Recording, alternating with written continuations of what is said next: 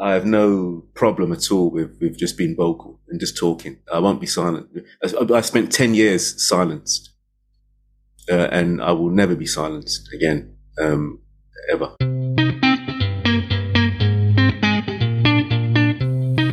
Welcome to the Reclamation Podcast. My name is Aldo Martin. And I'm Cousin Eddie. And together, we're going to explore what it's like to be in and leave a religious cult. For more info on the Reclamation Podcast, find me on Twitter, Instagram, or Facebook at Aldo B. Martin. What were some of the red flags, and what did you noticed, and what did you decide to do when you noticed those red flags? Okay, I've got one for you. I've got a few, but I'll tell you one in particular. Here's a red flag, and what I done. These Tuesday night leaders meetings that we'd attend, where you'd give all your stats, and they got really intense when there was what we call a campaign. Now, a campaign is when there's going to be a church-wide meeting. All the disciples in London are going to get together in one spot. We're going to hire an auditorium. We're going to put on a show. There's going to be singing, acting. There's going to be all sorts of different things. How many disciples in London? Well, I think London had something like around 2,000, but we'd call the UK sometimes. And everyone from the UK, I don't know what the number was, but it was a lot of people, maybe 2.5 to 3,000. London was always trying to get to 2,000 from what I remember. So, we were given often quotas. So the conference is going to be on this particular date. By this particular date, your group needs to have X amount of commitments. Now, commitment is someone who've said they're going to come. You've called them up and they've said, yeah, I'm definitely going to come. You then call them a commitment. If they just say I'm going to come, that's not a commitment. It's when you've had the extra call and they've said, yeah, I'm coming. You call them a double confirmed. That's double confirmed. Okay. So, you have to have X amount of double confirms. Are they double confirms? It would go around. So how many have you got? How's it going? It's this date. Where are you at? What are your stats? And it would go around. And this is what happened. This was the red flag, as you asked. This brother, who was in the ministry, he was a paid individual in the church, an evangelist. He has about 9 guys. These are 9 grown men. These guys have got good jobs in the city. They're responsible people, with families. These are respectable individuals, okay? The leader has us sat down in a circle and says, okay, guys, we're all going to give our stats for the coming conference. As we've been discussing, we had a goal to meet X amount on this particular date. We're going to go around. If you've met the quota, amen. Awesome. That's great. If you've not, you're going to have to take this cone and put it on your head and wear it for the duration of this meeting.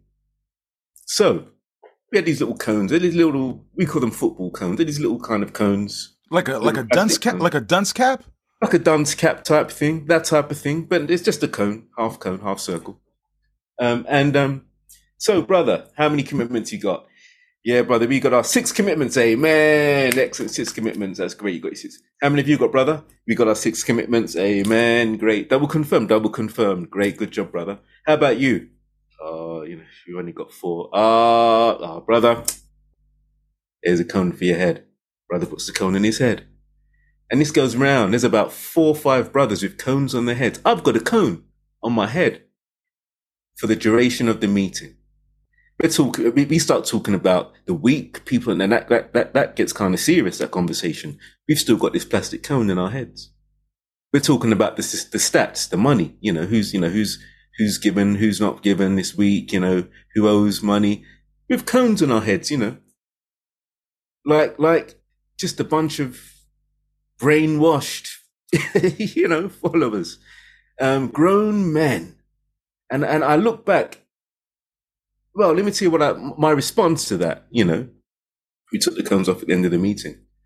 I did nothing. That was acceptable. I'm in the kingdom. We're building the church, Damn right you should put a plastic cone in the head if you haven't got it. I can understand that. Yeah, I didn't have my commitments. Fair enough. Yeah. What? What's the problem? There's no issue here. Yeah. That's where we were, So indoctrinated. there was no problem with that. Yeah, I understand that, Yeah. I if I can, that's a very concrete example, right? A very clear example, right? Or picture that was painted, and all over the world, people did these little things, and we put up with it. Yeah, we put up with it, and I'm going back to the beginnings of this program, in which we're trying to just paint this picture that people that are in cults. I mean, Del, we're speaking with you, and you're clearly an intelligent man. You're clearly a thoughtful man. You're clearly an articulate man. You're clearly a person who is responsible and is willing and able to, is capable of anything that you put your mind to. And for this moment in time in your life, you, just like we were subjugated to this. We allowed ourselves to be a part of this. And sometimes that's not easy to admit to, it's not. And so we're having these conversations, bro. You can't tell anybody who was not a church member about this shit. You can't. And you know what? I want to thank you for sharing that story, because that's not an easy one to tell. And by the time this episode premieres, the audience would have already heard, many other stories, so that your story is just part of this collective, I would say, to be fair, quickly, now that wasn't a kind of policy, kingdom policy. No. It wasn't. Yeah. It wasn't. But it was one of these things that it was made up at the moment, right? Yeah, that's right. But it fit the narrative. Yes. While it's not policy, it is still a demoralizing piece of fear that is instilled in people. Absolutely. You know what I mean? And it's Del, what I was telling Aldo before, in a lot of these cases, what's fascinating is that when you have and I've told this example before, but when you have a job, there are consequences, because you're receiving a payment for doing a job, and there are consequences that you don't do certain things, because it's like, oh no, I have to pay rent, so I'm not going to show up to work drunk. You know what I mean? But what's interesting is that so much fear was, it seems that so much fear was put into certain people, and maybe I should be careful about my words, because there are current members too that don't feel this way, that don't feel like there's fear put into them. But your example, you're not getting paid by these people, no. Yet there's some level of, well, I better not mess up, and it's like, I don't owe you guys anything. Like, you know what I mean? Like, it's wild, It's wild what people end up doing, based on that, that kind of, that fear. Del, staying on the fear, Del. If you didn't do these things, you'd get kicked out. Oh, straight, yeah. Did you want to get kicked out? Did I want to get kicked out? No. Being kicked out means losing your soul. Yeah. You're condemned to hellfire. And that's right. Across the board. The other interviews, always the same thing. Yeah. And we interviewed Christy, and Christy is one of the former leaders of this organization, high-ranking leader, I think. And her exact words were, the church was proficient at scaring the members to death. Yeah. That's powerful, yeah. That's powerful. Bang on, yeah, 100%. That's powerful, man. 100%. So, man, so let me ask you this now. Del. You've obviously recounted these things, and it's been many years. And one of our conversations, and we've spoken a few times before recording this interview. Do you regret joining the church? The most difficult part of this experience, I think, for me, Especially that night when I went home, that last Wednesday evening, that last midweek meeting when I went home and I was sitting there and just pondering and just thinking about things, thinking about life. It was the loss. That's 10 years. That's my 20s. My 20s. I had aspirations and goals and dreams, things I wanted to do, things I was very focused on. Just before being part of the church. In fact, when I became part of the church, I was in the midst of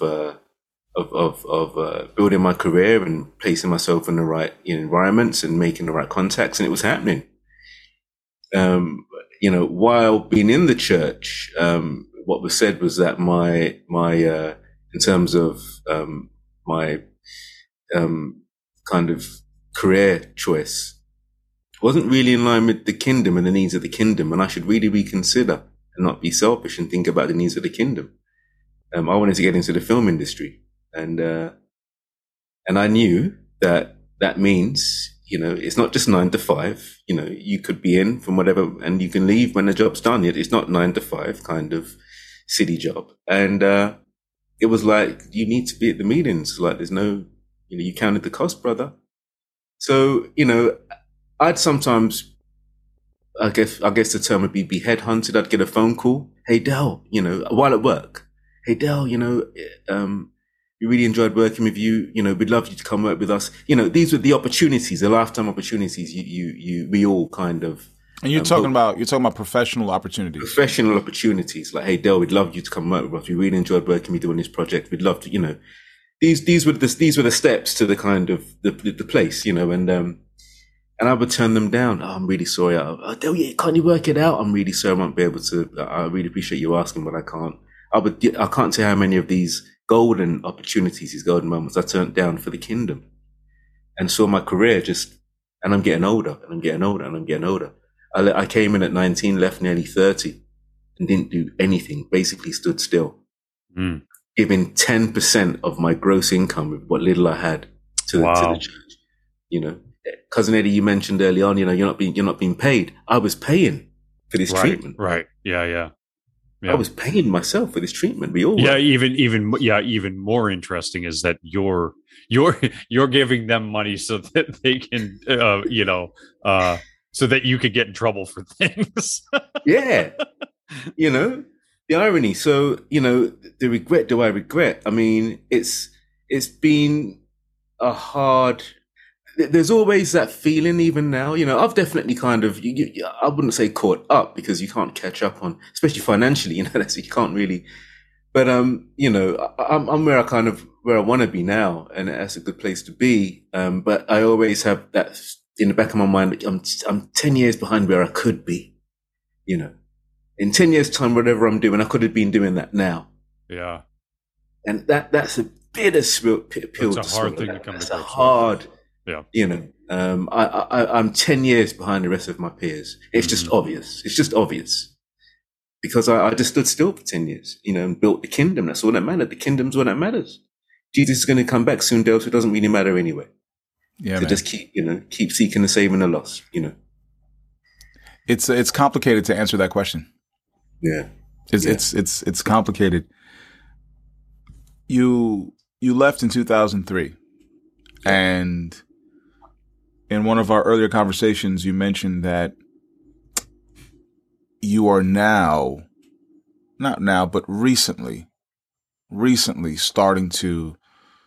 recently begun coming to grips with what happened.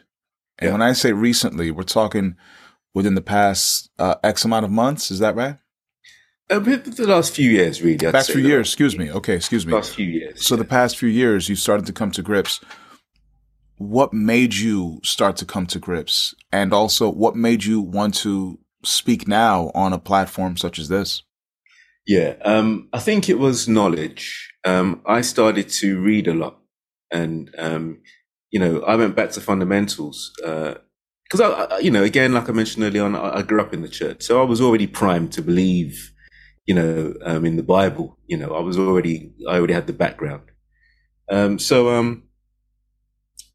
stripped it all back and asked questions like, okay, what is the history of this Christianity thing? You know, who actually wrote the Bible?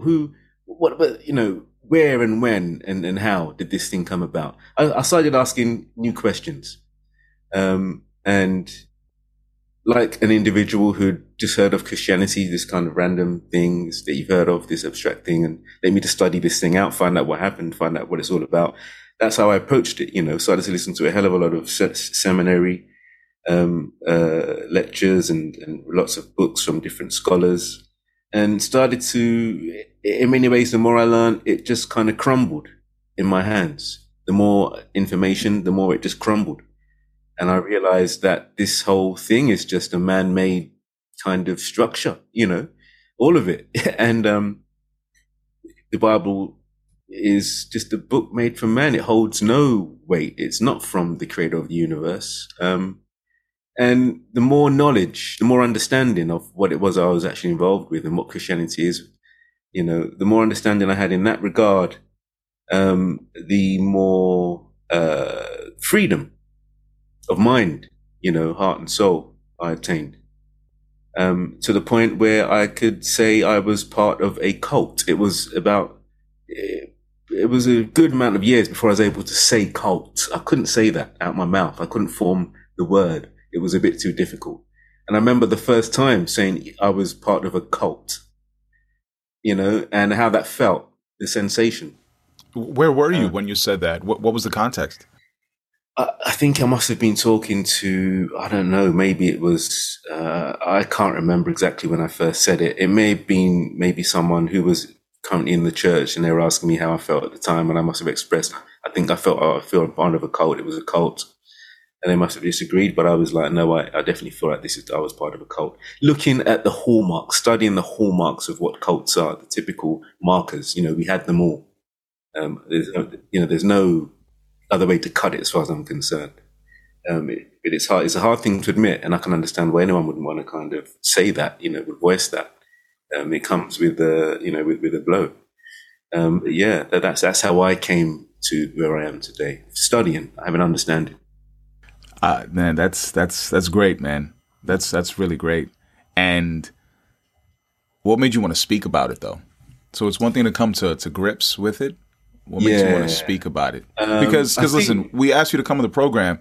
You could have said no, right? You could have declined and said, I'm just going to do this journey by myself without an audience. But what made you want to speak about it? Yeah, that's a good question, man. Okay.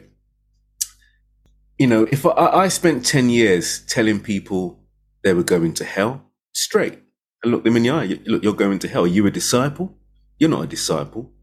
I'd pull out the Bible and I'd condemn people. I'd use people on the bus, walking down the street. I was very confident and bold about, vocalizing what I believed in to strangers, full conviction. And now I feel like I have an obligation almost to kind of not undo that, but if I was able to speak then the truth, I will speak this new truth with the same amount of conviction, the same amount of, I owe that to myself to not be afraid. I owe that to myself to not be afraid and to speak up. And I invite conversation from Christians, anyone who's religious. I invite conversation, and I feel I have no problem at all with just being vocal and just talking. I won't be silent. I spent 10 years silenced, and I will never be silenced again, ever.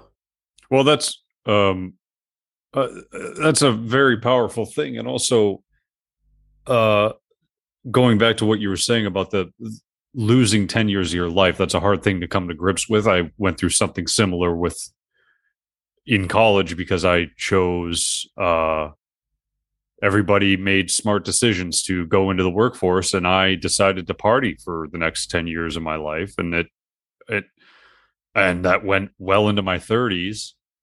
But to what you just said, part of accepting that and holding that mirror up in front of yourself is not to sound so preachy, but it's forgiving yourself. shoulda, woulda, coulda. I wish I could go back and get those years back. I can't now. I got to forgive myself and move on. And forgiving yourself is a huge piece of getting better. And you realize when you hold that mirror up in front of yourself that there's a lot of people behind you that are looking into that same mirror and trying to correct that as well. If people do feel that that damaged them in some way, being part of this church. But that's a really powerful thing, and I hope that you're able to I hope that you're doing well and in forgiving yourself, because that, like I said, that feeling like you lost that time is a very hard thing, because that we don't win against time. So if I can carry off of that, Del, based off of what Cousin Eddie just said, I have one final question for you, man. What is life like for you now? Are you happy? Are you good? Is it stagnant? Are you moving? What's life like for you now, man? Yeah, it's funny because now it's an interesting time because I'm doing a lot of things later in life, and now there's pros and cons to that because, my career definitely started later in life, and off the back of that, certain opportunities have happened later in life. Now there's one side of that, there's regret and there's frustration and there's anger and there's resentment and there's all of that. But on the other side of that, it's nice to kind of, after living, as long as we have, this age, it's nice to kind of still be surprised by things, that maybe most people, my generation, you might say, would have done 20 years ago. I'm doing like now for the first time. And it's like, wow, and it's nice to kind of have these sensations, at this stage in life, midlife, so to speak. So there's pros and cons. Life is good. I feel like, this would be a good way to put it. Ultimately, I feel like I haven't lost today. I could say I feel like I haven't lost anything. I didn't lose faith and lose hope. I've just gained more understanding about life as a human being. The potential pitfalls, human psychology, my own psychology, my vulnerability, my I wouldn't say flaws, but just the ballistic gaps in my consciousness that could potentially be exploited. It's interesting to see those kind of in your face, it's interesting to have life examples that test these areas, and to be able to reflect on that.